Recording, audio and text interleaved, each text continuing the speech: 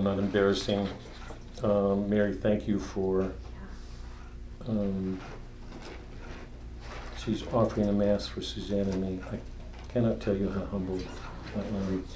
I think both of us feel the same way, that you would have done that. I'm deeply grateful. Anybody like to include somebody in prayers tonight? Let's start. In the name of the Father, Son, Holy Spirit. This is from the psalm that we heard. Gosh, today is Monday. I don't know why it feels late in the week for me, but so it had to be last week, sometime midweek, I guess. There's one thing I seek. That's a good dog. One thing I seek, to live in the house of the Lord forever. One thing I seek, to live in the house of the Lord forever.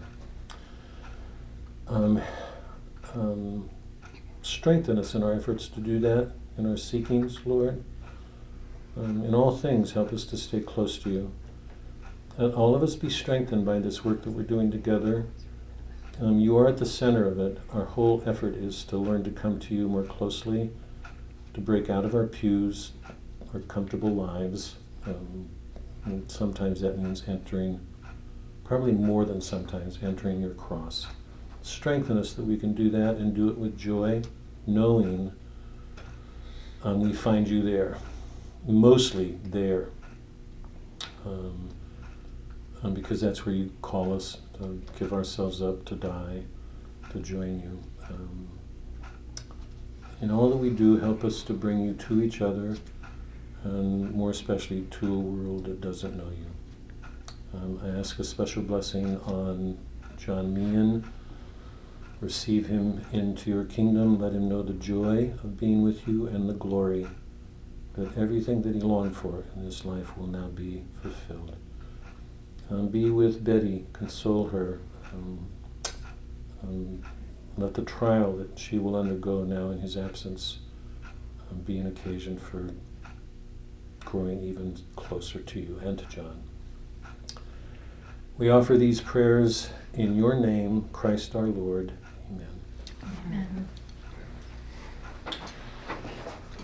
Okay, let's, It's better. I forgot it. What? Is No, that, that's did you give it back? Yeah. Oh, okay, good. Would you let me know when you're doing something, please? I came here looking for the Sound and the Fury in the office and wasn't anywhere around, and then Suzanne was 3/4 down the way down the hall reading, I've got it. And Jeannie, thanks for that. I really enjoyed it. You're It's welcome. a good book. I'm glad you liked it. I'm going to let you borrow this, just for you to look at it. Okay. It is the sort of standard text on Hopkins, and if you're enjoying him that much, you might enjoy this too. Okay, thank you. And I don't know how much you're reading it, but take a look at it anyway. Okay, But thank you. here, hold it up. Your book. You want to say anything about it? This book was written by a lady named Margaret Ellsberg. I do not know her, but she was a very close friend of my younger sister who passed away 3 years ago. Wow. And she dedicated the book to my sister. And Margaret Ellsberg teaches at Barnard, and she's apparently she teaches English, and she's done a lot of studying about Gerard Manley Hopkins, and she wrote a prior book about him too, I think, but this one is brand new. It just came out in January maybe. And so I was told about it because of my sister, and I decided to order it from Amazon. And it's really interesting, and it has a chapter about the wreck of the Deutschland, which was helping me understand that a little bit better. So it's a neat book.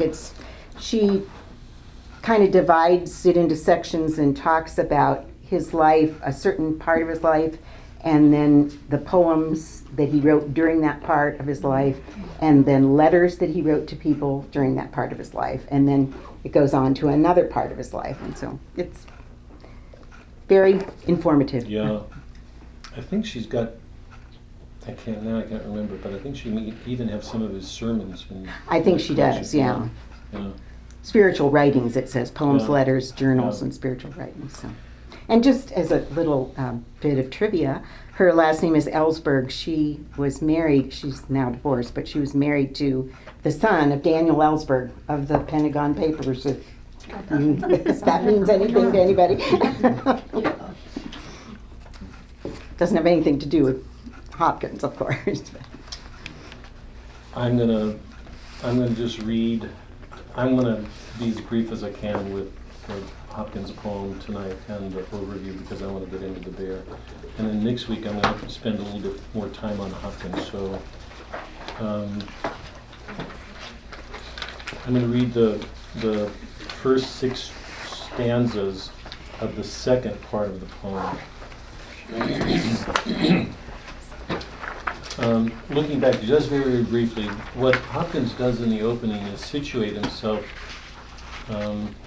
as a priest in his relationship with God, and he raises all sorts of questions about God's mastery in the world, his having created it, Christ coming into the world. Remember that the use of that term stressed, in stress and inscape are 2 technical terms that he coined to explain what he was doing with his poetry.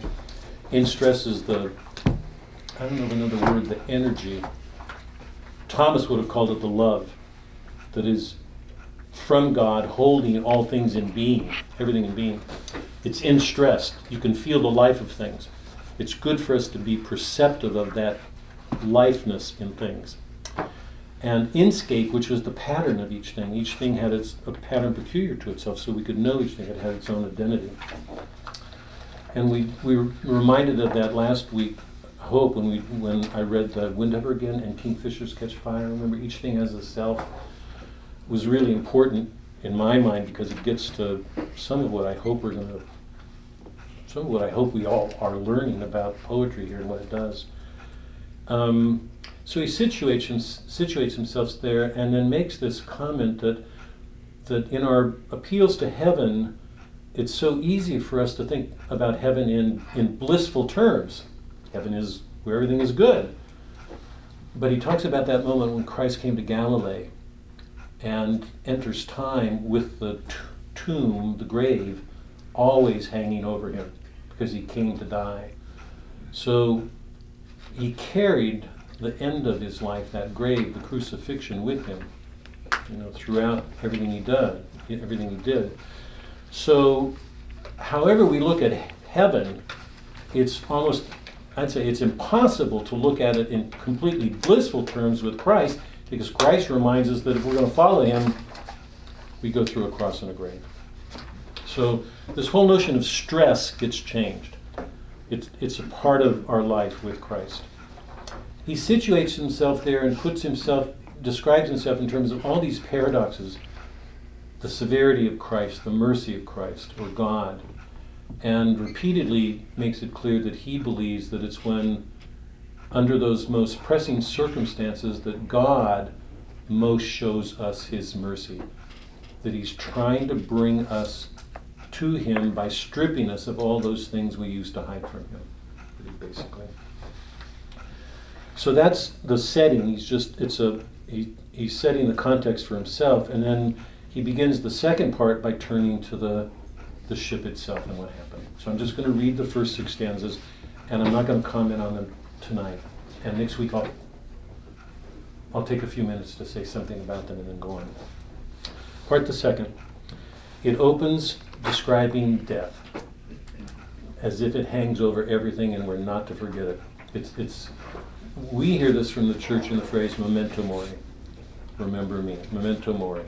Remember death. We're supposed to always remember it, not forget it. Part the second. Some find me a sword, some the flang, and some the rail. Flame, fang, or flood goes death on drum, and storms bugle his fame. But we dream we are rooted in earth, dust. Flesh falls within sight of us. We, though our flower the same, wave with the meadow, forget that there must the sour sight cringe and the blear share come. On Saturday sailed from Bremen, American outward bound, Take settler and seaman, tall men with women, 200 souls in the round. O Father, not under thy features, nor ever is Feathers. guessing. Feathers. Sorry? Not under Oh, thy feathers. under thy feathers, sorry. O Father, not under thy feathers, nor even as guessing. The goal was a shoal of a fourth a doom to be drowned. Yet did the dark side of the bay of thy blessing not vault them, the millions of rounds of thy mercy not reeve them, even them in, like ropes of mercy, with the ties that he has with everything in creation. That is, remember, hanging over, remember, what's at the center of this is the paradox that God only allows suffering as a way of expressing his mercy to us. And it's a serious question here, and Hopkins has been raising it from the beginning, how God lets bad things happen, and more to particularly, how could he let something happen for his chosen? They were Catholics. They were persecuted. Their lands were taken away and they were forced to flee. Why wouldn't he take care of those people who most love him? So, it did the dark side of the bay of thy blessing not vault them, the millions of rounds of thy mercy not reeve even them in. Into the snow she sweeps, hurling the haven behind.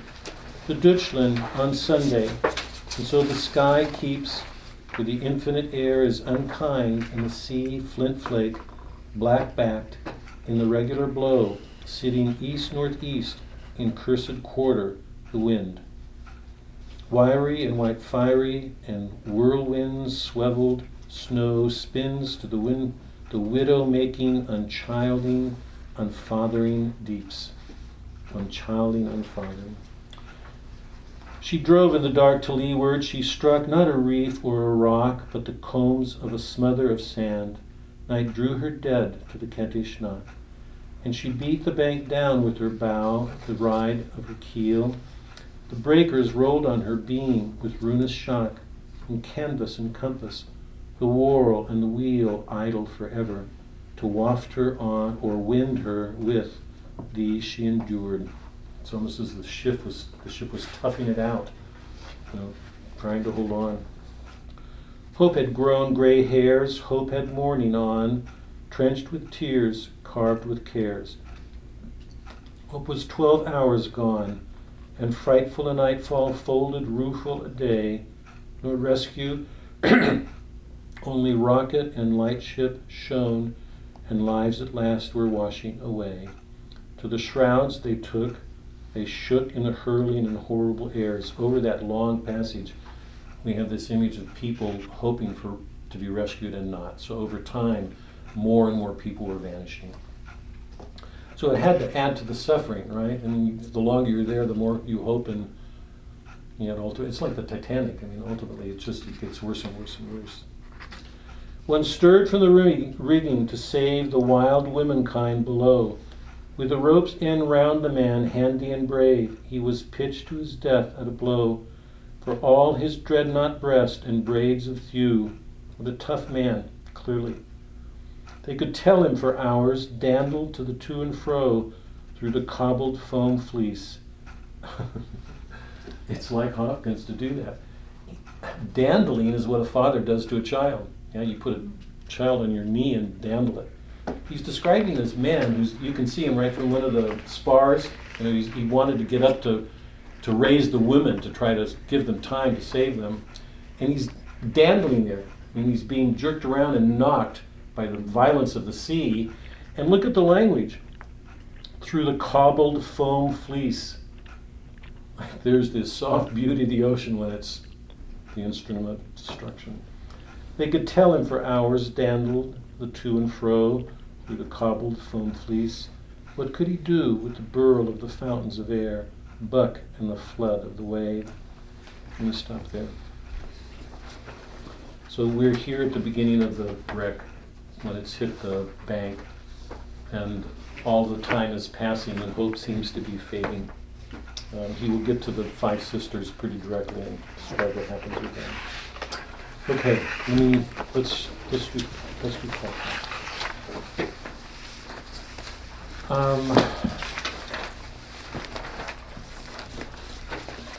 Just a very, very quick review here.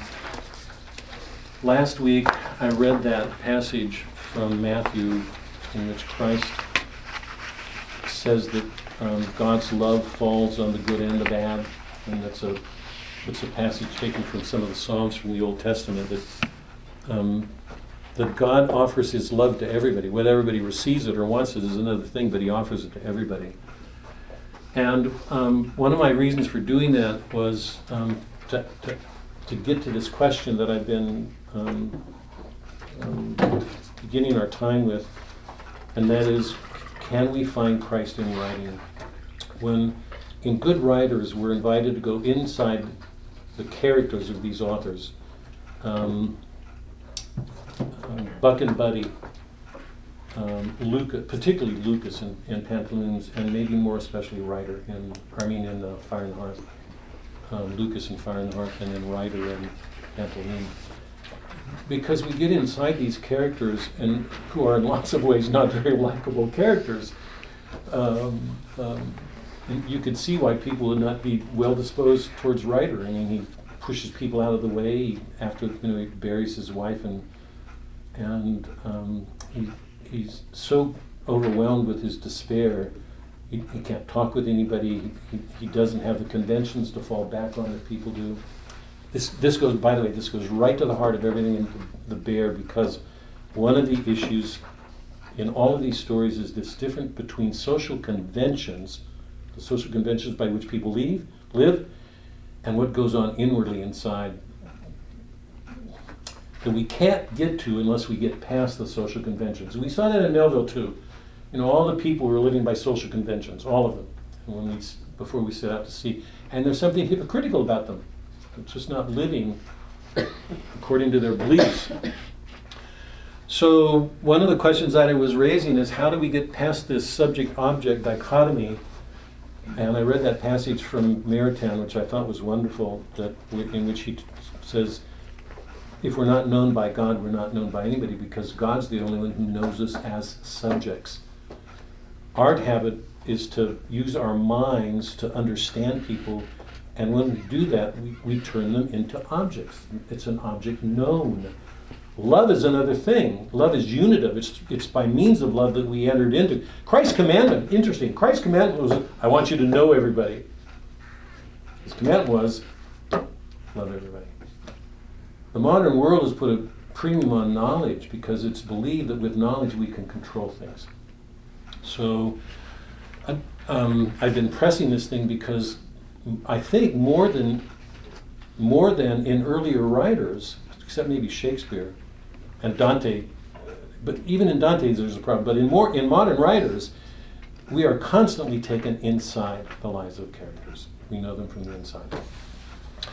And I was suggesting that that St. Thomas says that there are a number of different ways of knowing, different kinds of knowledge.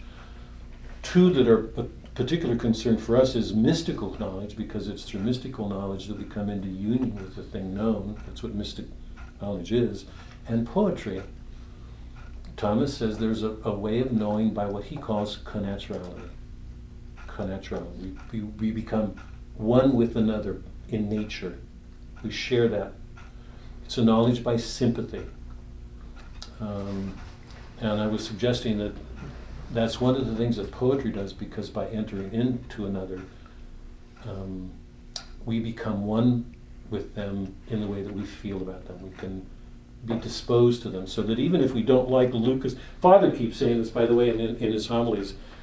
I think he said it this morning. He said, we're called to love one another. We may not like each other, but we're called to love. And I think it's important to hold on to that we may not like each other, but we're still called to love one another. And you know that I'm presenting poetry as helping us with that, because it's the one kind of knowledge that doesn't work with abstractions, ideas. It takes us into the concrete life of characters themselves. So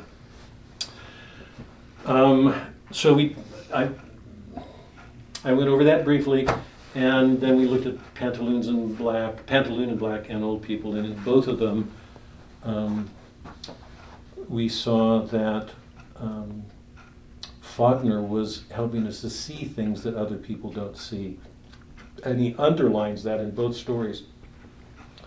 At the end of Pantaloon, let me just quickly go back there for a second, just to remember, we are taken into Ryder's life. We are up with him all night as he's drinking and vomiting and then going to the mill the next morning and watching him as everybody else watches him lift that log, and everybody wondering if he's going to make it or not, remember? And then going to his aunt's when she asks him to turn to God and he can't, and then finally goes to the crap game at the end of the story. I think knowing that he's going to die. He says, "I'm snake bit," and he's not afraid of the poison. The poison won't get him. He's got nothing to live for anymore. The snake bite won't hurt. There's nothing that will harm him anymore because he's lost everything that was meant anything to him. So let me just read a couple of passages to remind you of something. Remember when the deputy, this is on my page 152, when the deputy was describing the sheriff taking his men to Ryder's house to arrest him, and found Ryder asleep, and then as they took him away, the aunt came running up, do you remember? And the deputy says this, "And Maydew trying to explain to her what would maybe happen to her too if them birdsong kin catches us before we can get him locked up. Only she's coming anyway, and like Maydew says, her being in the car too might be a good thing if the birdsongs did happen to run into us, because after all, interference with the law can't be condoned, even if the birdsong connection did carry that beat for Maydew last summer." I think that's the second explicit reference to how much the sheriff owes to the Birdsong clan. And here, what's made clear to us is he seems to be upholding the law. You can't condone interference with the law. But what he really makes clear is he's glad that the aunt is with them, because since she's with them, they don't have to oppose the Birdsong people if they happen to stop them. I hope that's clear. They're grateful she came along, because that means they wouldn't have to oppose the birdsongs. So what we see is there's this subtle corruption in the police, that even though they seem to be upholding the law, they really aren't. They owe to the birdsongs. And the coroner, remember, said by persons unknown, and everybody knows who killed Ryder. So there are these little subtle things that Faulkner keeps showing us to make us aware that people are not seeing something. And he does this with the sheriff and the deputy at the end, because the wife wants to get away to her movie. He can't make any sense of what Ryder's doing. He can only see him as inhuman. So if we put the two things together, what we see is they just do not see him the way Faulkner has helped us to see him. So we become aware of ironies. We become better readers. We don't have to see, we see what happens when other people see that way, but they're really not reading well at all. I mean, there's a good example, Marcy, but they just do not see what's there.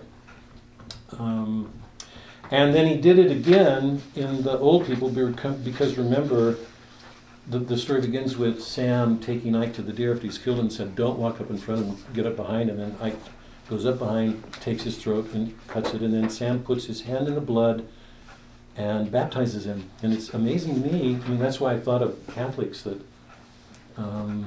this would not be odd to a Catholic. It might be odd to the rest of the world, it shouldn't be to us.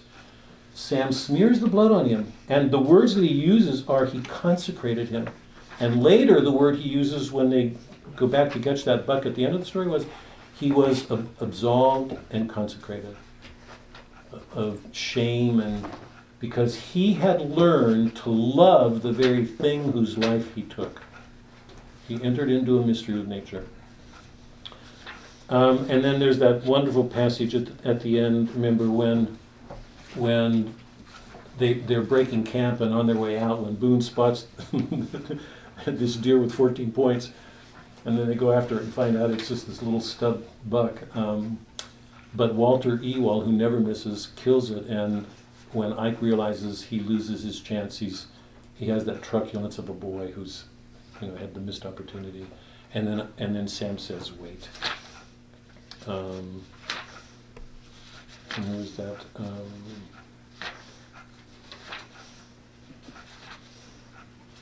On my page 177, Sam says, "Wait, wait," the boy cried, and you would remember that? 174.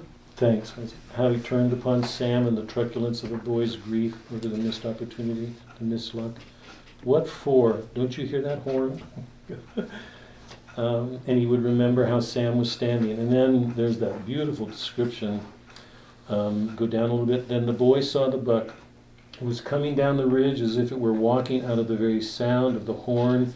Here's what I'm asking everybody to do, and these are good examples. Can we find Christ in language? I want to come back to this in a minute.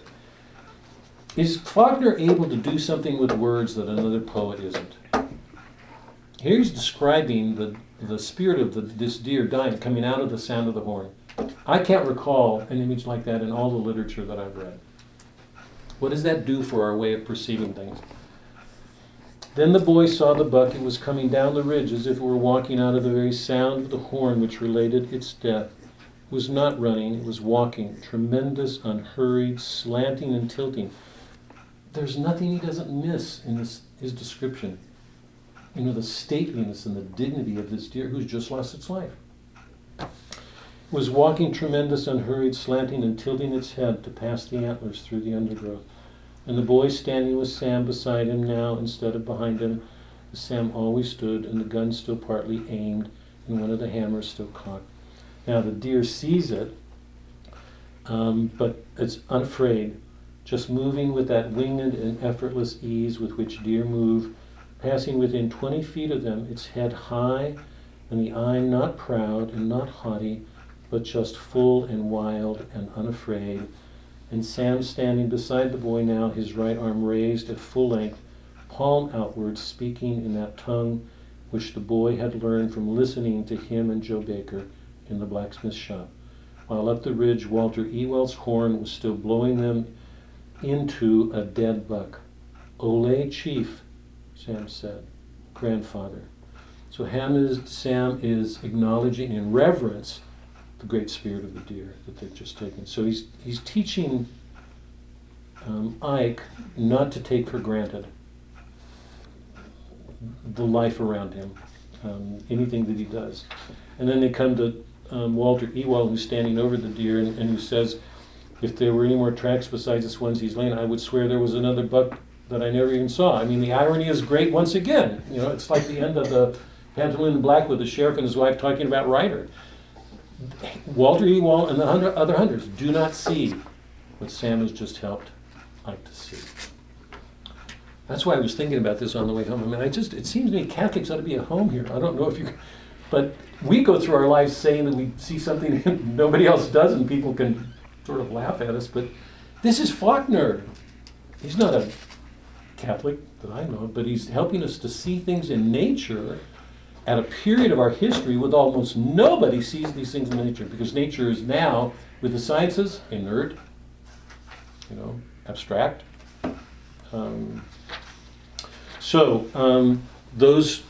Those were setting us up for the bear. Now I want to try to put the bear in context here, so I want to take a second. Here are some of the major themes of the bear. And all of the stories have been preparing us, in one sense, for this story. That's how important it is. The land.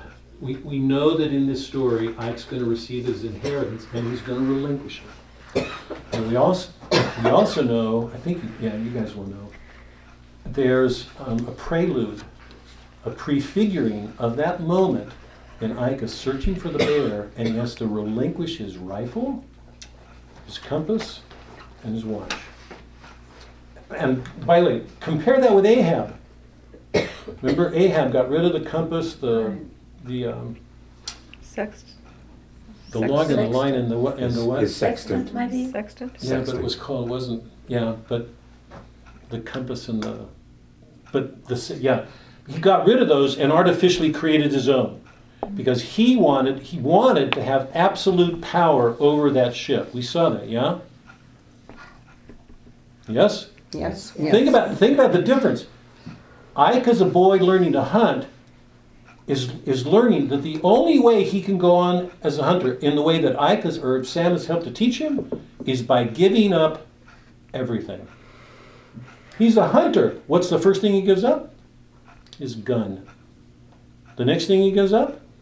All the technological means of making his way. That is, he's got to learn to stand in mystery.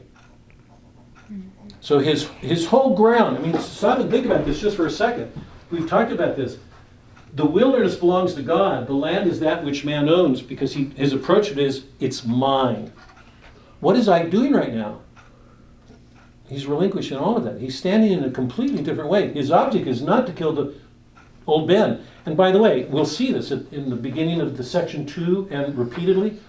And so he should have hated and feared lion. Yeah, that's the way section 2 starts. So he should have hated and feared lion. That's repeated. Why should Ike have hated and feared lion? I don't know. Lion's the dog, right? Yeah. Why should he have hated and feared lion? Lion's a killer? Yeah.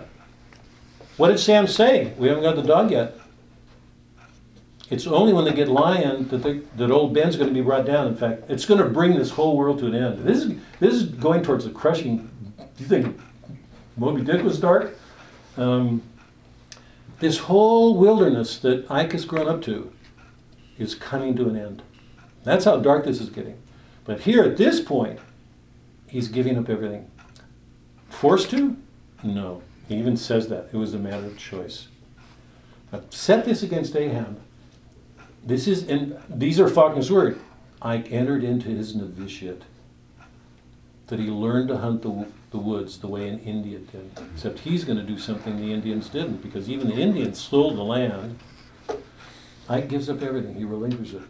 So the theme once again of the land, except now it's coming to a head. Everything that's been gathering is going to come to here, because in sections 4 and 5, Ike and Kaz are going to be debating about whether it was right to do that. The hunt is going to take on a different dimension, because here Ike is hunting old Ben, and it's really clear, I'm going to read it in a minute, it's really clear he doesn't want to kill him. And something happens to him because of what Sam has taught him. He's taught him to see things other people don't. And the other thing is, I just want to expand this idea of a hunt. I've got Marcy on my mind right now, because we're pulling two ways of reading together. Remember, the hunt is an analogy. So it's an actual hunt, but it also stands as a metaphor for defining relations between the sexes. We saw that in the first one when Safonzova went after a buck. Two ways of reading it. Yes. Well, yes. By analogy, one way. Yes. By analogy. It's got multiple levels, but to read it well, it means we have to see both ways. Where's it going? Sorry. Metaphors. Yeah. Aristotle said the highest form of wisdom was shown in the way that people used analogies or metaphors to make comparisons between things. When Ike and Kaz, this is looking forward a little bit, but I'm trying to set the stage here. When Ike and Kaz in the fourth section sit down and debate with each other, what's between them is a hunt. It's a dialectic. A dialectic is a tension struggling to get to something. I hope that's clear. So by analogy, it's like the hunt. They are after something and opposing each other. Because remember, the very nature of a hunt is a tension. You're in danger. You may lose something. You hope to find it, or achieve it, or attain it. So the hunt as a metaphor it's a way of opening aspects of meaning on all sorts of things in the book. And it's of the nature of the dialectic between Ike and Kaz, okay? Because that's what we see. Stop for a second and just think about how important this is for our faith. All the heresies, if we go back to Moby Dick, to that section where I stopped and went back to the heresies, people are either reading Christ as just human or divine, because they thought if he's human, it would be tainting God. It would be degrading to him to say that God would do this. So the tendency on most readers, so many readers in the early church, was to see Christ as either one or the other, and not both. They weren't good readers. They weren't holding two things together. And over, the artist, Faulkner, is trying to get us to see terms like the hunt as bringing together different levels of reality. We can say that the dialect between, the debate between Ike and Kaz is a hunt. They're disagreeing, they're going after something. And in one case, Ike is trying to let go of it, to give it up, because he believes it's only by giving up that he will get to something that's important for humans to get to. And the only way of getting there is by giving it up. In that sense, it seems to me it's very Christ-like, what he's doing. The city and the plantation, middle of the bear, you know that in the third section, when they finally do bring down Old Ben, Ike goes into the city with Boone, and when they go there, Faulkner shows this wasteland.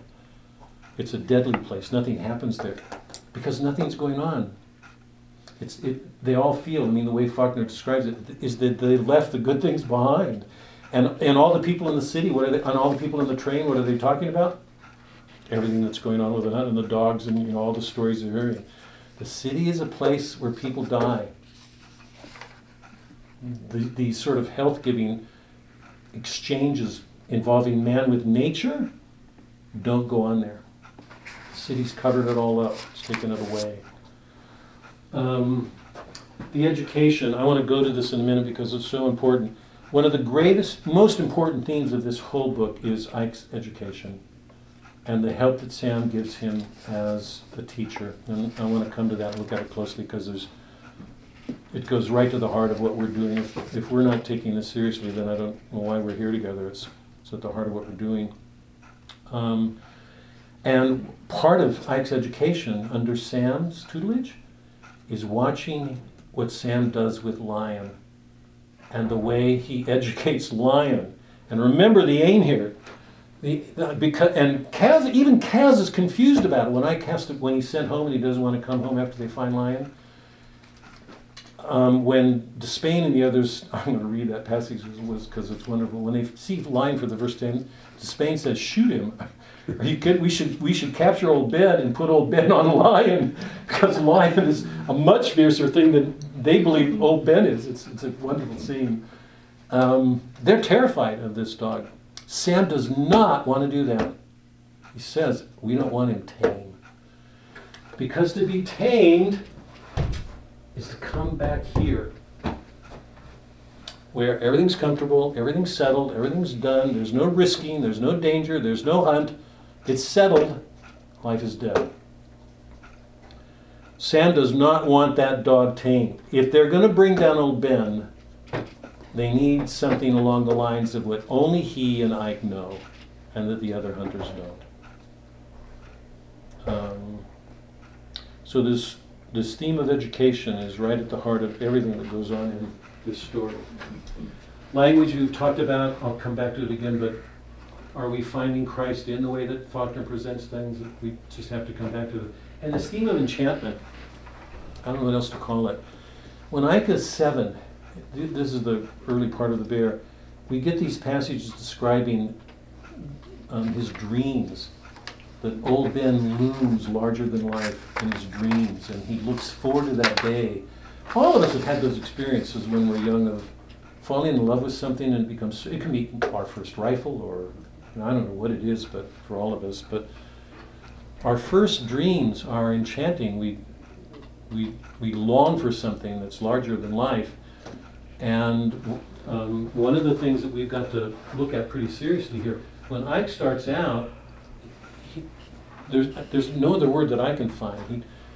Old Ben looms in his dreams, and everything that Sam tells him, the stories about him, takes him back to the past. Everything about it is great. And then a time comes when he's killed.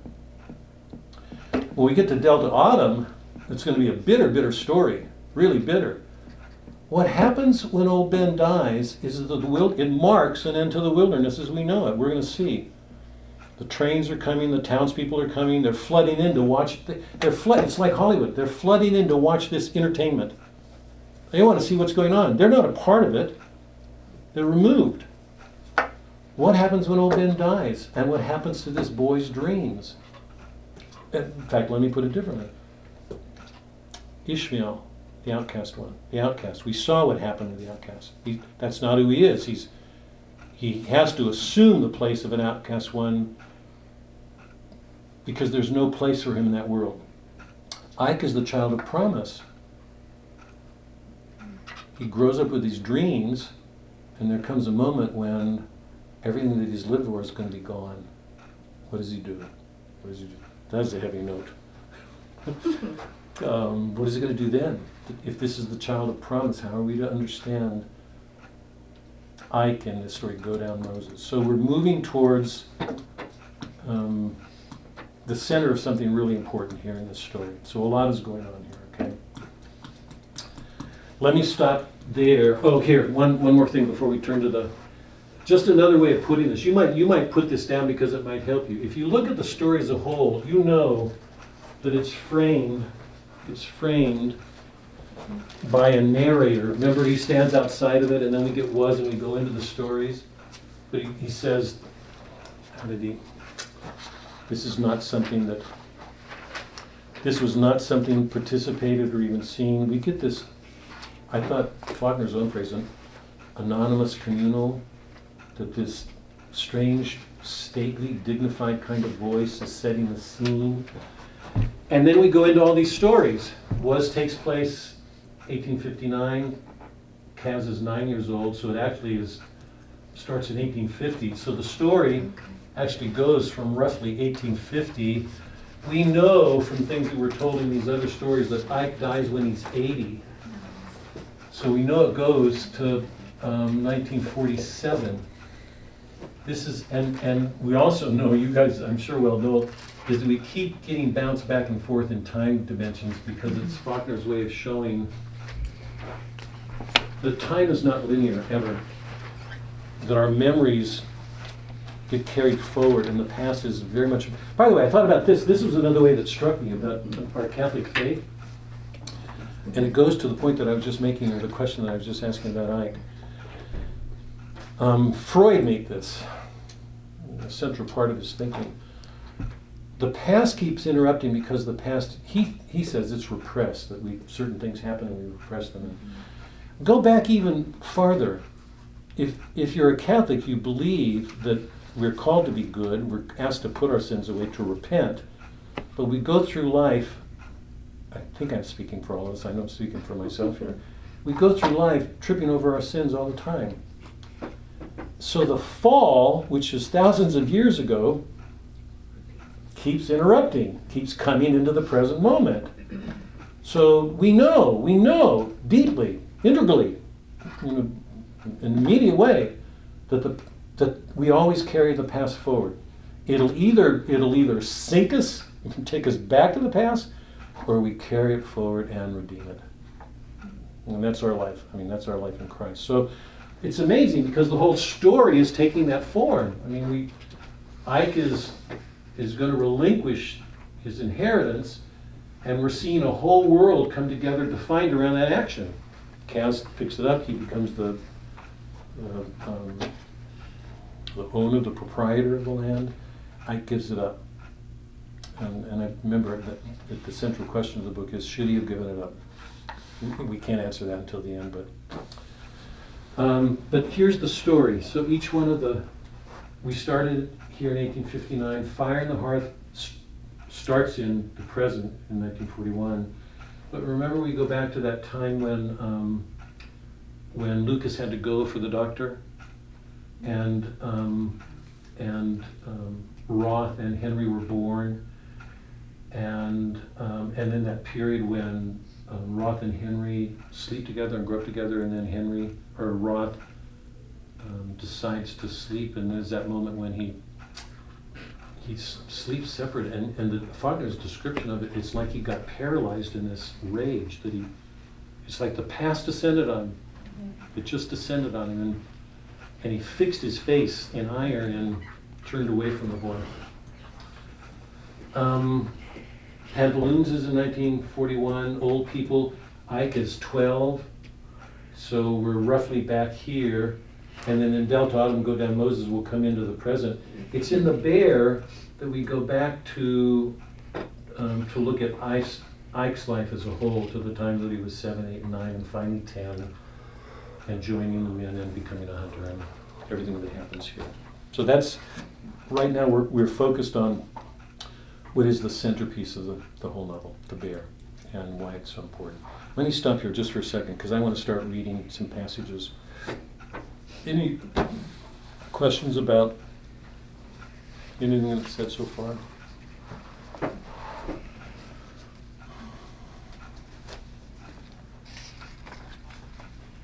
We're putting different time dimensions together, and Faulkner's making it clear that we just can't ever look at reality as if it's a neat sequential thing, that it's layered and sometimes violent and disruptive, and the past keeps intruding. It won't be let alone. It asks that we do something with it, always. No? But he's so quiet. I have a question. Good. Ike loves nature and respects it so much. And he is a hunter. Because you think hunting's against nature? Yeah. Killing. Yeah. Do you think God, I don't know if this is a fair question. Do you think when God said, have dominion over the earth, and I mean, we're in a fall, because that was before the fall anyway, but where do you think God, I mean, do you think God objects to our killing animals? Yeah. It's the circle of life. It just seems out of character for him. For God? No, not for God, for Ike. For Ike? Yeah. He just, through the whole thing, he's just so devoted to everything around him. He just cares about it, gave up his inheritance because of it. And yet, Why are he they going? sees nothing wrong killing. Maybe you have to look back to why they're killing, why they're going after old man. Well, It's killing he's the killing- livestock and Yeah, then maybe there's an element of protection of their I livestock. don't think so, not the deer. Let me try, I don't know if this will, I don't know if this will answer it.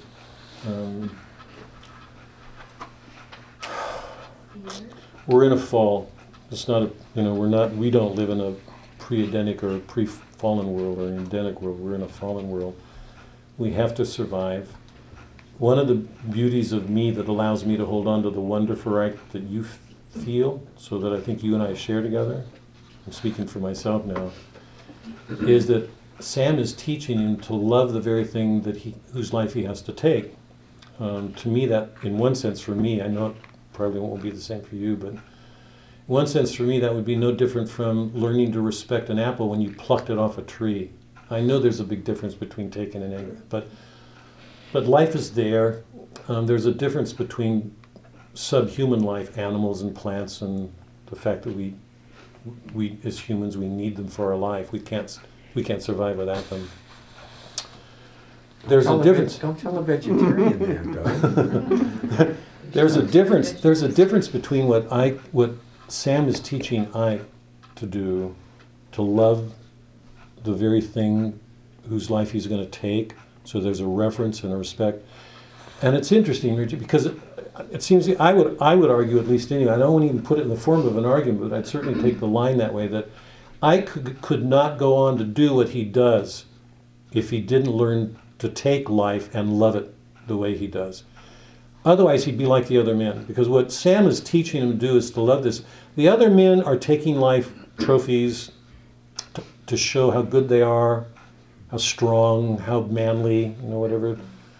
There's something else going on in Ike, so that even though he's taking life from nature, I don't ever get the sense that he's ever done anything to show that he doesn't love it. Everything he does, the care that he takes, the reverence, he gets up every morning, hours before the other men. He reaches the point where he actually goes past Sam. He doesn't even wait on him. And Faulkner's description of he went into land Sam didn't even know. And he knew more than all the, and all the hunters begin to acknowledge that. At the end, Compson says, "Let Ike ride Katie." And he says to Cass, he knows already more than you will ever know in your lifetime. So there's some way, I'm going to say, there's some way in which he cannot come to do what he does, to relinquish the land, if he doesn't learn to take the life from it, because he'll never know the true value of it. Because, and I would hold against that we're not Puritans, Catholics are not Puritans. I'd hold against that a Puritan who would say, or a nihilist would say, take life, it doesn't matter anyway. Or a Puritan who would say, never take any. That one of the things that distinguishes Ike is that it's only because he's learned to take life that he doesn't take it for granted the way other people do. And I would think, I would think that would be true if, for anybody who's lost somebody, that most of us know that when you lose somebody, I'm guessing, I'm making an imaginative jump here, maybe I should make, that we actually learn to love them more dearly when they're lost, because we can't take them for granted anymore. Something of that happens when you're taught the right way, and I think Sam teaches Ike that. So he will never be able to love nature as he does until he learns to take the life from it, so he can never take it for granted. Something like that, I think, is what's going on, because it's only in that way that he can, that you express the wonder, because he has that wonder that nobody else does, because of that. Otherwise, how do you explain it?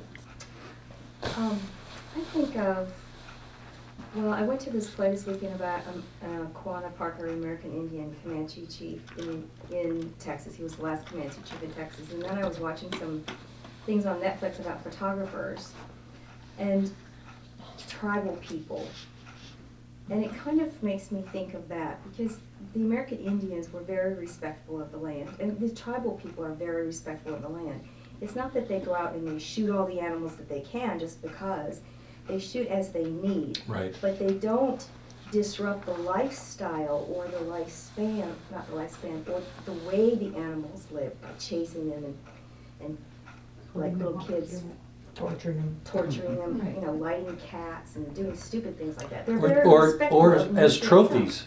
itself. Yes. To show They don't hang they them did on it the out side of of the necessity, TV. because so for sure it's a completely different mentality, or heart, both. Yeah. Yeah. That's what I think of. I think that's good.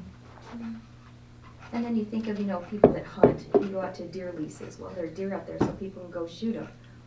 Yeah, Yeah. right. Right. Because what we've done, They here, I want to put an end to this because we don't have much time, but because we've reached a point, and Faulkner is in some sense prophetic, where the wilderness is gone. So what's happened in modern world is we create these artificial parks, Jurassic Park, or whatever it happens to be, where people can go out and hunt now. But one of the ongoing television shows right now is called Westworld, where they've reconstructed a Western world where people buy into it the way they go to Disneyland. And they can go into the West and shoot and kill. And we do. We create these artificial, Jurassic Park, 3 or 4 movies on that same thing, because we live in a world in which we have a sense that we've lost contact with something in nature. That we've substituted for it a virtual reality. And something in us longs for it, to go back to that. As if it's no more. That's actually Star Trek. Here, let's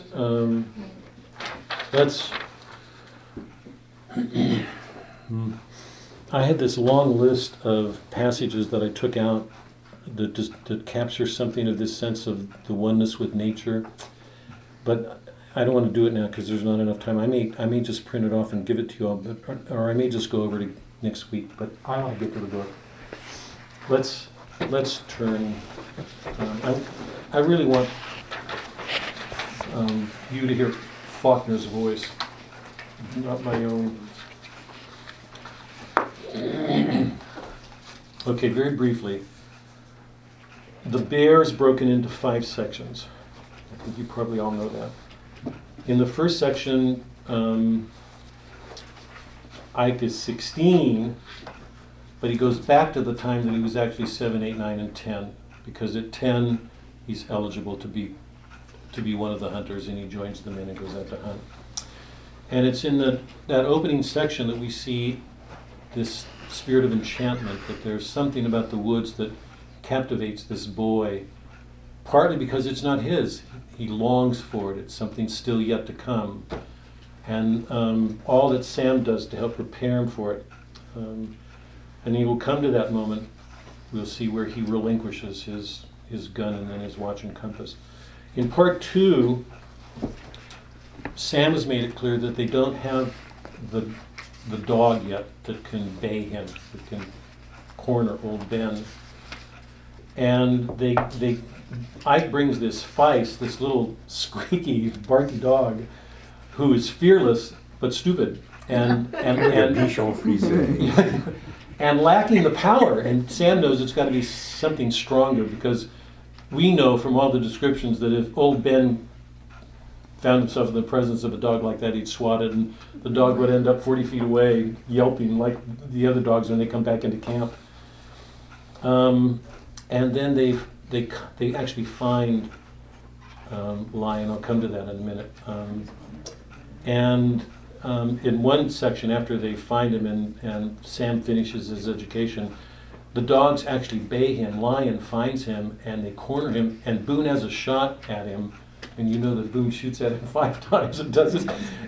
And then that night he sulks, and I think it's Despain who asks him where he is, and he says he's with Sam, and Despain says why, and he says, because I can't sleep with him no more. I'm not worthy to sleep with him anymore. So he won't sleep with Lion after that time. In part 3, we're back to Ike at 16, and several years have passed now, and they've returned and been unsuccessful in bringing old Ben down.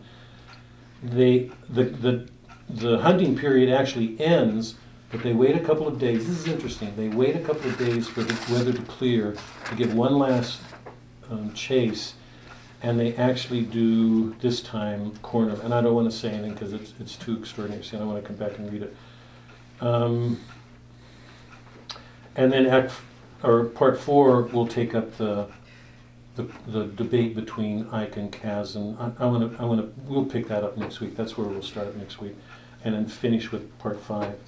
But today I'd like to try to see if we can't get through 1 through 3, and I'd like to let Faulkner do as much as the talking. So let's turn to the beginning of the Bear.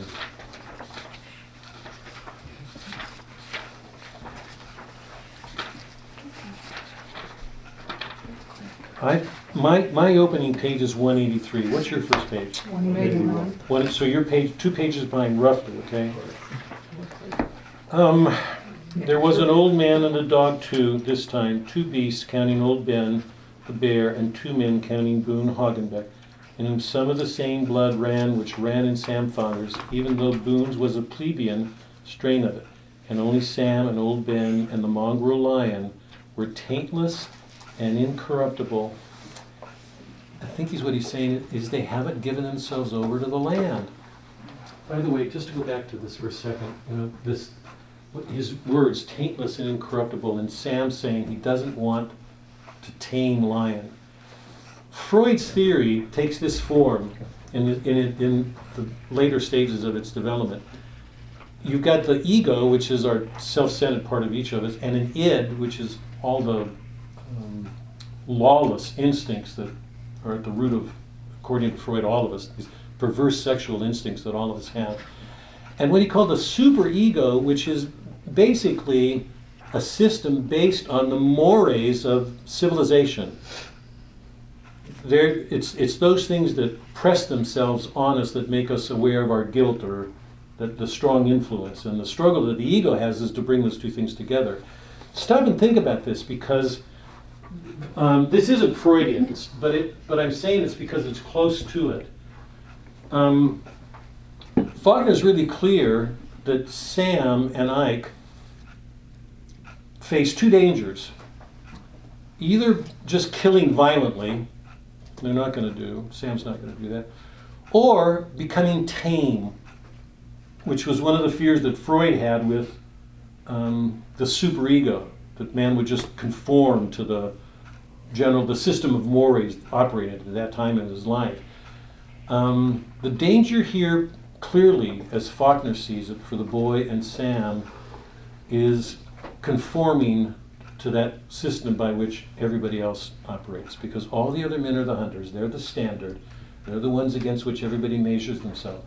Sam is trying to do everything he can to help that boy see something different. And here he's saying, even though Boone's was a plebeian strain of it, only Sam and Old Ben and the mongrel lion were taintless and corruptible. Their blood goes back untainted. They belong to an Indian race, a primitive race. They haven't been tamed. They haven't been corrupted. Go on over a couple of pages. Let's see, probably around 183 somewhere. It's that paragraph that begins, "He realized later." In the middle of that paragraph, the long legend of corn cribs broken down and rifled, of shoats and grown pigs and even calves carried bodily into the woods and devoured, and traps and dreadfalls overthrown, and dogs mangled and slain, and shotgun and even rifle shots delivered at point-blank range, yet with no more effect than so many peas blown through a tube by a child. A corridor of wreckage and destruction beginning back before the boy was born, through which sped not fast, but rather with a ruthless and irresistible deliberation of a locomotive, a shaggy, tremendous shape. It ran in his knowledge before he ever saw it. It loomed and towered in his dreams before he even saw the unaxed woods where it left its crooked print, shaggy, tremendous, red-eyed, not malevolent, but just big, too big for the dogs which tried to bay it. It goes on.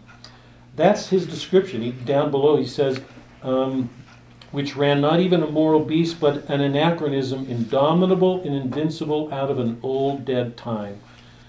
So, I mean, if you look at the way most people look at bears, nobody's ever come close to looking at a bear this way. But that's the image that Faulkner's giving us, because what he's showing us is that there is in this bear something that is primeval, like an avatar. It's larger than life. It stands for the wilderness, something indomitable. Remember, if we go back to Dante, if God made nature, then there's something in nature that is indomitable, invincible, uncontrollable. To presume to try to bring that down has consequences. Going over 185, in the middle of the paragraph, his day came at last. In the middle of that, he entered it. Sam was waiting, wrapped in a quilt on the wagon seat behind the patient and steaming mules. He entered his novitiate to the true wilderness with Sam beside him. Remember, he enters it, and then the description is, it closes behind him. So he gives us a sense that in going to the wilderness, he enters something like a sacred space. That something different is going to go on here. Let's see, when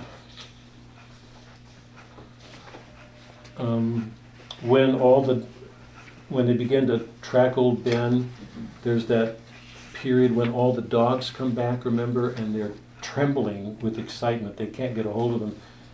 Faulkner describes this effluvium, that there's this color and scent and smell because they're so worked up. Because in meeting Old Ben, they're meeting something that they're not used to meeting. So more and more, Ike is getting a sense of how tremendous this thing is. On page 189,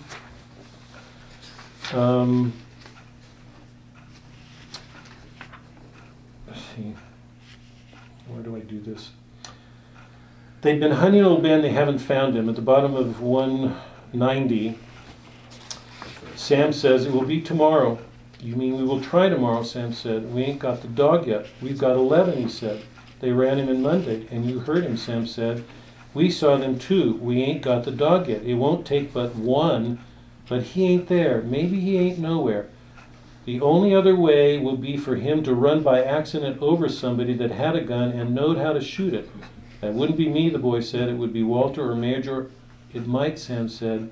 You watch close tomorrow because he's smart. That's how come he's lived this long. If he gets hemmed up and has got to pick out somebody to run over, he will pick you out. How, he said. You mean he already knows me? And then he begins to wonder, because for the first time, Sam's remarks is causing him to raise questions about that the bear might know him, that he's already beginning to see him. This so reminds me of Socrates. I mean, Sam is doing all he can to make this kid begin to wonder, to question about what's going on. You watch tomorrow, Sam said. I reckon we better get back. It'll be long after dark. Now, what happens the next day, you remember, they come to this, what do you call those places where you stand, the trap places, the stands, yeah. And there's this noise, and Sam and Ike suddenly quiet themselves, and they don't hear anything, and then everything is gone, and it's quiet. And it leads the two of them to say, this is about 193 or so, the end of the paragraph. She came and crouched against his leg, trembling, this dog. I didn't see him, he said. I didn't, Sam. I know it, Sam said. He done the looking. You didn't hear him neither, did you? No, the boy said. He's smart, Sam said. Too smart. Go down. Too big. We ain't got the dog yet, but maybe someday. Because there would be a next time after and after he was only 10. It seemed to him that he could see them, the two of them shadowy in the limb from which time emerged and became time. It goes on. Hold on. I want to jump forward. Ike brings the Feis in, and Sam knows for sure that that's not the dog. Going over to 196 or so. Ike is 11 now. He comes back from having looked again. Sam says in the middle of 195, you ain't looked right yet, Sam said. He stopped. For a moment he didn't answer. Then he said peacefully, in a peaceful rushing burst, as when a boy's miniature dam in a little brook gives way. All right, yes, but how? I went to the bayou. I haven't found that log again. This is really interesting. You're talking about curiosity in the morning, and one of the sisters saying, and the reason you need to know, talking about a sister quieting up one of the sisters because she had this curiosity and always had to find reasons. And we heard the sister say to her repeatedly, and your reason for knowing, which was another way of saying politely, shut up. If you notice how often Sam keeps interrupting Ike when he's got all these questions, and we know from what Faulkner said is Ike or Sam doesn't respond to questions much. He wants Ike to know that there's something in standing in wonder and not always having to get control of something with answers. You ain't looked right yet. Yes, but how? I went to the bayou. I haven't found that log again. I reckon that was all right. Likely he's been watching you. You never saw his foot? The boy said. I didn't. I never thought. It's the gun, Sam said. So the next day, this is about 197 or so. He left the next morning before light. Do you have that page? Bottom of 195. 195. Down a few lines. He goes before light on his own. He went fast, yet still quietly becoming steadily better and better a woodsman without yet having time to realize it. He jumped a doe and a fawn, walked them out of the bed close enough to see them. Go down. He was hunting right, upwind, as Sam had taught him. But that didn't matter now. He had left the gun. By his own will and relinquishment, he had accepted not a gambit, but a choice, but a condition in which not only the bear's heretofore inviolable anonymity, but all the ancient rules and balances of hunter and hunted had been abrogated. He stepped outside of that hunter world. I want to come back, just hold on to that. He would not even be afraid, not even if in the moment when the fear would take him completely. Blood, skin, bowels, bones, memory from the long time before it even became his memory. And he recalls what Sam said, be scared. You can't help that, but don't be afraid. Ain't nothing in the woods going to hurt you if you don't corner it or it don't smell that you're afraid. A bear or a deer has got to be scared of a coward, the same as a brave man has got to be. That is so true. I'm sure most of us know that. God. He had left the camp 9 hours ago. He stopped for the first time since he'd risen from the log when he could see the compass face at last. Down. He stood for a moment, a child alien and lost in the green and soaring gloom of the markless wilderness. Then he relinquished completely to it. It was the watch in the compass. God, this is such an amazing moment. I'm going to get personal. How easy is it for any of us at any of our moments to let completely go of everything? Just to surrender to the moment. I hope everybody, this is that moment for Ike. He's a boy, but that's what he's doing right here. He's giving up any sense of control or having to know. He gave up his gun power. He gave up his watch's how to know things, how to orient. Right now he has stepped into something none of the other men know. He stood for a moment, a child alien and lost in the green and soaring gloom of the markless wilderness. There are no marks, orientations. He's got to learn to move there. Then he relinquished completely to it. It was the watch and the compass. He was still tainted. He removed the link chain of the one and the loop thong of the other from his overalls and hung them on a bush and leaned the stick beside them and entered it. I think sometimes of a priest or marriage, when we enter in whatever way we think we've got the answers to things at that moment, I think most of us know. We realize well into it that it wasn't like that at all. Go down. And he did what Sam. Now he's got nothing to orient himself. He's got to learn to move against himself and by himself, oriented to himself, whatever he does, with what's around him. He did what Sam had coached and drilled him as the next and last, seeing as he sat down the log, the crooked print, the warped indentation in the wet ground, which while he looked at it continued to fill with water until it was level, full, and the water began to overflow and the sides of the print began to dissolve away. He's that close. You can all picture that, right? You've seen a print with water beginning to fill into it. And he's close enough in time that it's beginning to fill up. So he knows he's close. And moving, the one beyond it moving, not hurrying, running, but merely keeping pace with them as they appeared before him, as though they were being shaped out of thin air, just one constant pace short of where he would lose them forever and be lost forever himself. Tireless, eager, without doubt or dread, panting a little above the strong, rapid little hammer of his heart, emerging suddenly into a little glade, and the wilderness coalesced. It rushed soundless and solidified, the tree, the bush, the compass, and the watch glinting where a ray of sunlight touched them.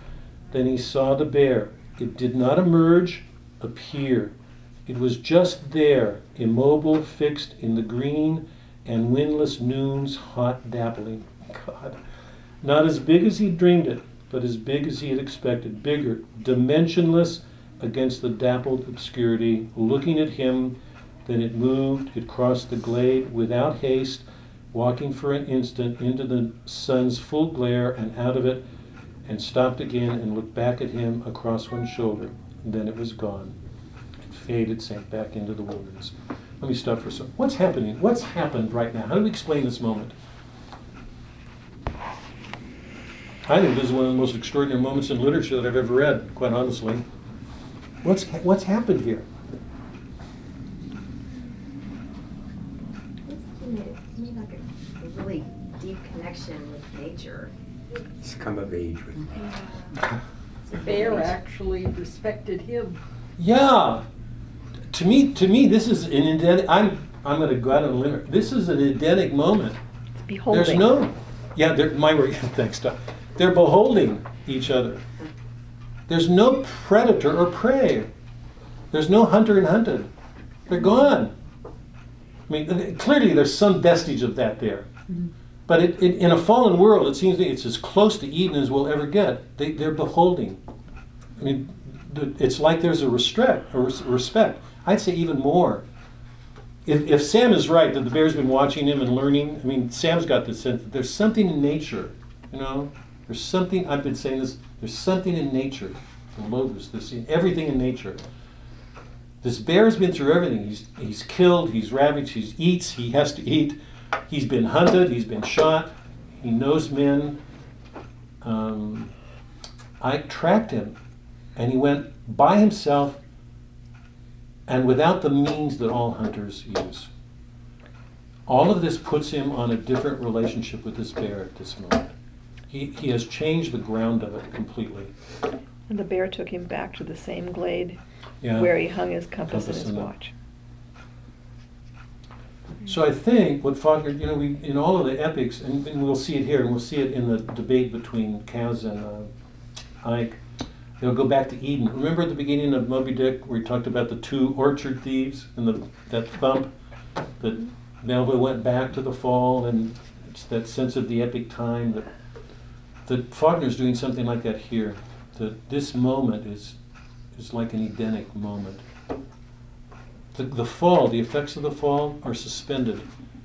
There's this wonder in beholding. The bear's not running because Ike's not after him. And Ike's not after him. He wants to. So they've stepped outside that honor code, the code of the hunter, and found a new ground. I think it's part of what Ike is, what Sam has been teaching him, and even to love when he kills, that he holds inside of him something the other men don't have, and that they don't see. They don't.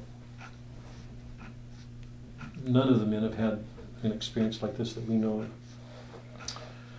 of. Let me just quickly. I want to just tell you the lion story. You know what happens? They come across, or they're missing the little foal, the little colt. And Major Despain here's the reading. Major Despain assumes that it's old Ben. And this is one of the most important learning periods for Ike.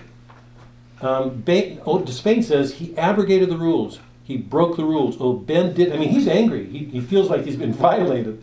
That old Ben dishonored the men because he came into camp and took And during this whole time, Sam is quiet, and Ike is observing him. And then they find the little sheep, or the deer, and another one. And they're convinced it was either old Ben or even a wolf or a panther or something, but none of them have any sense that it is what it is, except Sam. And during this whole time, they finally come across the colt, and they see the tracks, and they don't even read the tracks well. Now, I want to stop for a minute because this goes to this whole thing of reading. Think about what's going on right now.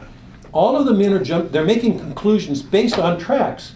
So here in front of them are signs, the prints, the evidence of things. And more importantly, there is for Ike Sam's face. Sam's face.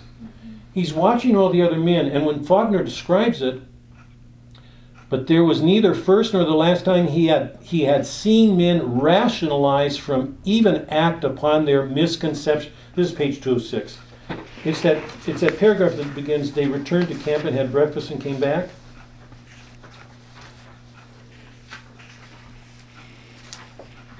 What, page 1, 206, so 204, 205? They returned to camp and had breakfast and came back with guns and the hounds. 203. I'm a 203. 2 or 3. Afterwards, the boy realized that they also should have known then. They should have, the boy, this is a boy. The boy should have, he knows, they should have known then that what killed the colt as well as Sam Fathers did. But that was neither the first nor the last time he had seen men rationalize from and even act upon their misconceptions. They totally misread. So, I mean, stop and think about this. We deal with signs all the time, right? Particularly in our faith. Sam has taught him to hunt tracks. He's taught him to look at trees, to recognize the hiding places of the animals.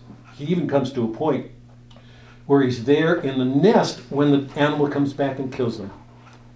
He has learned to read everything in nature. And here are these men now realizing that they've lost a colt. They assume that it was old Ben. They're outraged at it. They jump to conclusions. When they find the colt, they see the tracks, and immediately they assume it's a panther or a wolf. Ike is watching all of this, and he's watching Sam, and he knows that Sam knows it's not what the other men think. And then finally, it's on page 207, so it's, what, 2045? The paragraph, but they did not.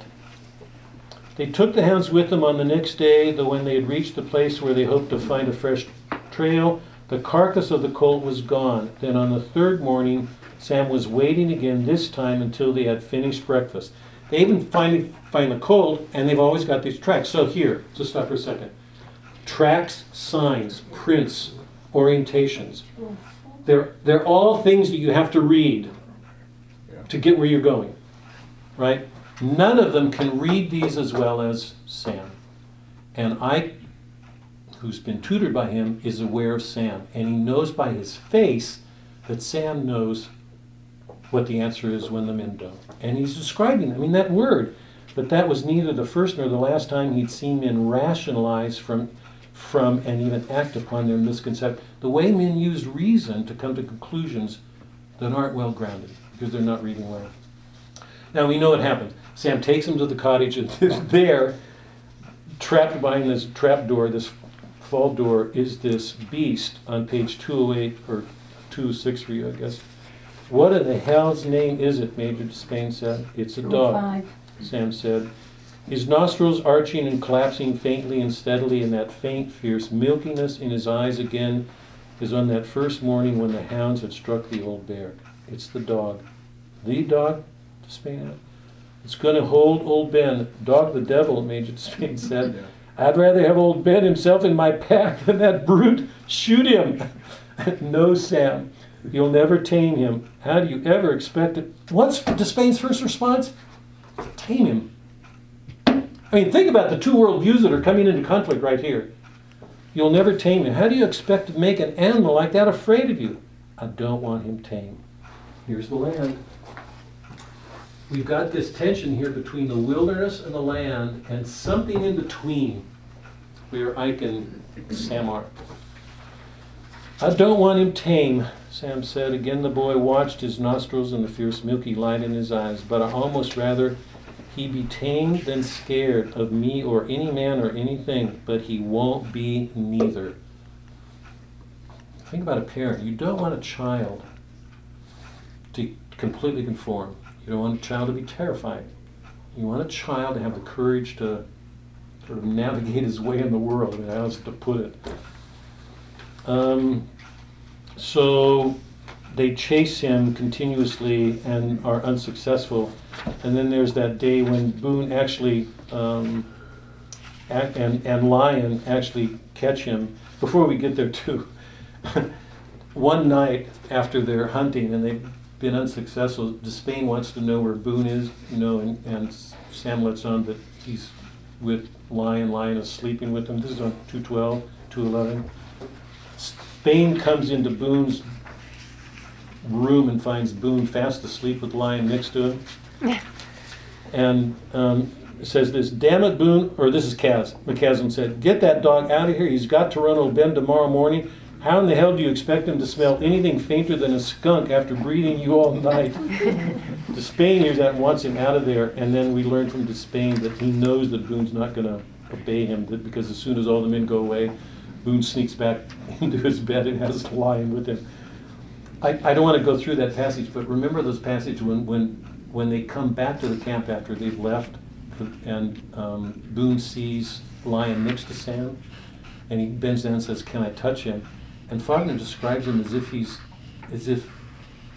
says it was as if he was touching a woman, and then he reverses and says, "No, it was as if that were a man and Boone were the woman." That there's almost something sexual. And I want you to hold on to this, because remember, this hunt engages all realities, sexual too.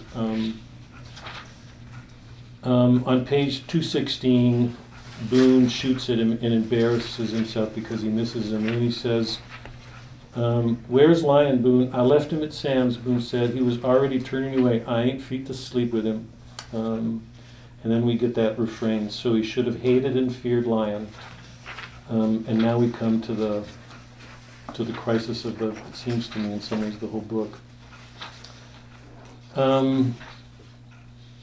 The dogs come on old Boone. Oh, the other thing I knew there was. You can all actually help me out here, because I forget the other thing.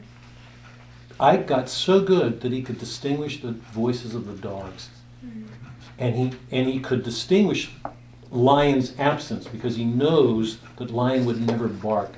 It wouldn't be till Lion had his prey by the throat that he would growl. So he's gotten fine enough that he can identify, he can hear silences, what they mean, and he can distinguish the different dogs by name. So he is a good reader. Sam has helped this boy to read well, in humility, in courage. So the dogs corner him on page 230, my page, 229, I guess.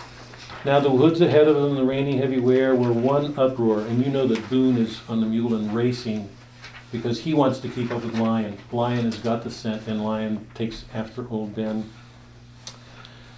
He got his leg over the mule as it came up out of the water. Boone didn't try to mount again. He grasped one stirrup as they went up the bank and crashed through the undergrowth, which fringed the bluff, and saw the bear on its hind feet, its back against a tree, while the bellowing hounds swirled around it, and once more Lion dove in, leaping clear of the ground.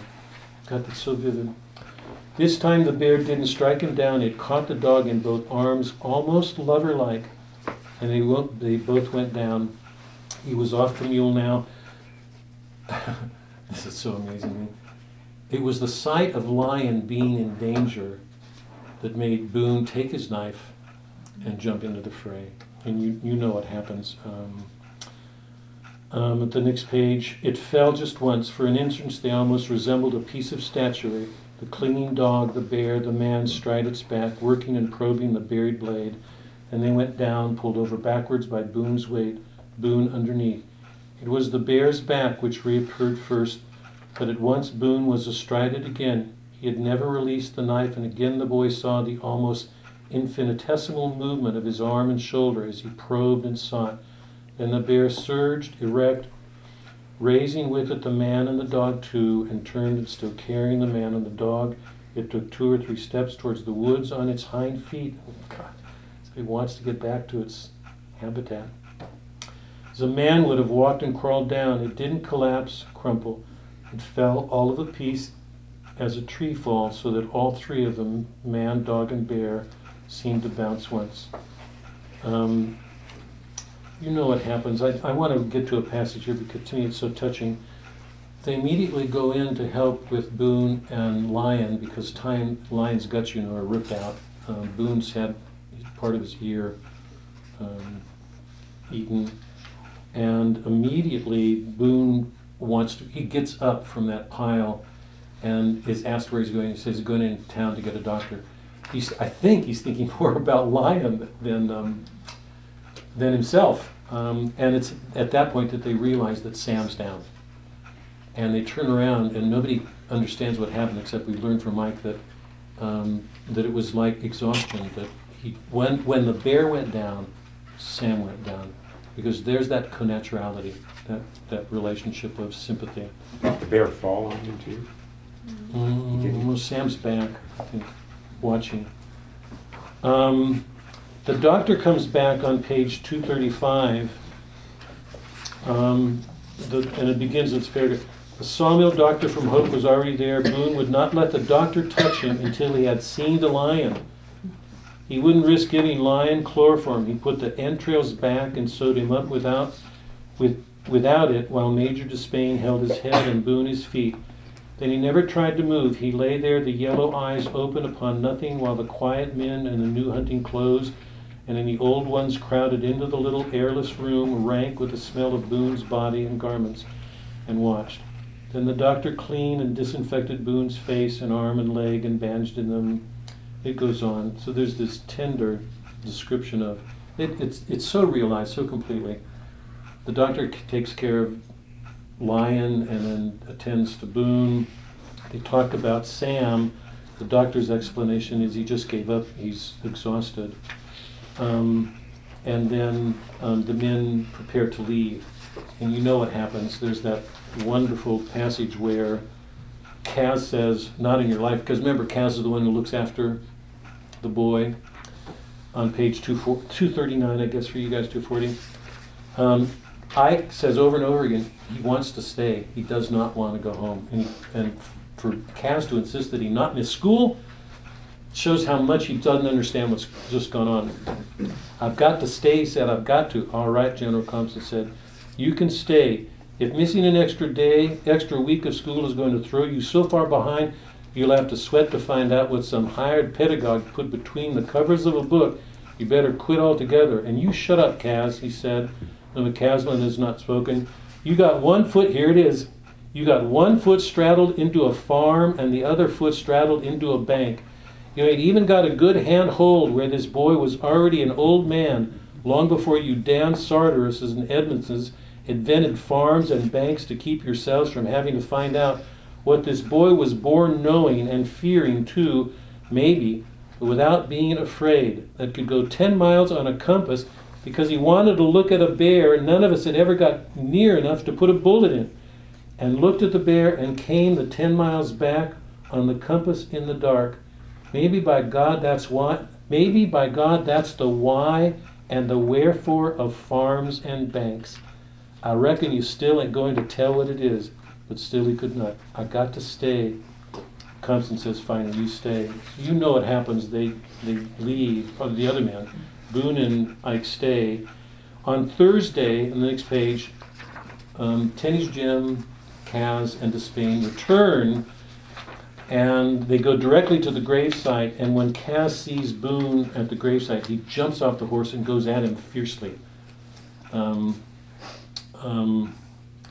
And he's not intimidated by Boone, even though Boone is much larger. On 242, "Turn loose, Boone," McCaslin said. "You damn little spindling," Boone said. "Don't you know I can take it away from you? Don't you know I can tie it round your neck like a damn cravat?" "Yes, McCaslin, turn it loose, Boone. This is the way he wanted it. He told us. He told us exactly how to do it. And by God, you ain't going to move him. So he did it like he said, and I've been sitting here ever since to keep the damn wildcats and varmints away from him, and by God," and McCaslin empties the gun, the chambers. "Did you kill him, Boone?" he said. Then Boone moved. He turned. He moved like he was still drunk, and then for a moment blind too. Go down, fell forward, flinging up both hands and catching himself against the tree and turning until his back was against it. Backing with the tree's trunk, his wild, spent, scoriated face, and the tremendous heave and collapse of his chest. How often men in this story can't breathe. Ryder. Ike goes through periods where he can't breathe. Boone now. That they are so overwhelmed with meaning at what's taking place that there's almost no way humanly to deal with it. We all have those moments. Collapse of his chest, McCaslin following, facing him again, never once having moved his eyes from Boone's eyes. "Did you kill him, Boone?" "No," Boone said. "No. Tell the truth," McCaslin said. "I would have done it if he'd asked me to." Then the boy moved. He was between them, facing McCaslin. The water felt as if it had burst and sprung not from his eyes alone, but from his whole face like sweat. "Leave him alone," he cried. "God damn it, leave him alone." This will take us to the... Let me stop here. So, What to say about this? Wow. I hate to give this away. In some ways, this is going to mark the end of the wilderness. The bear's gone. Sam is dead. Ike's tutor is gone. The enchantment, the promise, all that he'd hoped for is being taken away. This special relationship with nature that he had through Sam is now, it's some kind of a pass. You know, we have to see what's going to happen. But anyway, you catch all of this, right? The bear, in the bear, which is, it seems to be principally about education, about learning the ways of nature, and in a way that separates Ike from all other boys. And it brings him to such a point that he's able to relinquish his claim on the land. He doesn't want it. He gives it up. And Kaz will take it. So right now, in some sense, we've reached this. We won't, because the real center is going to come in section 4 when Kaz and Ike debate. And then we're going to discover things that, if you haven't read it, I'm not going to tell you, but if you have, you know what's coming. It's the dark center of the Word. We're going to discover horrible, horrible things. And the reason for Ike's relinquishing. His hope that by relinquishing that he could put an end to this curse that's been carried on since Eden in the fall and in the plantation. But here in the center is this wonderful story about this boy learning the ways of the Lord and then finally bringing down the dead. So, any questions before we break? I wanted to have a time, Bob, but we don't. And next week, we've got to get out of here. Talking about signs and learning to read prints and signs and voices and faces. Remember that Ike was learning. I remember a story that Bob told us about being called in on some ocean project and being asked to read the waves and all these men. Next week, can we begin with that? Would you mind? Which story is You were doing this on the wave movements and something, and people were saying that something couldn't be done. And think about it. Next week, I'd like to start with. I have to call you. Make it up.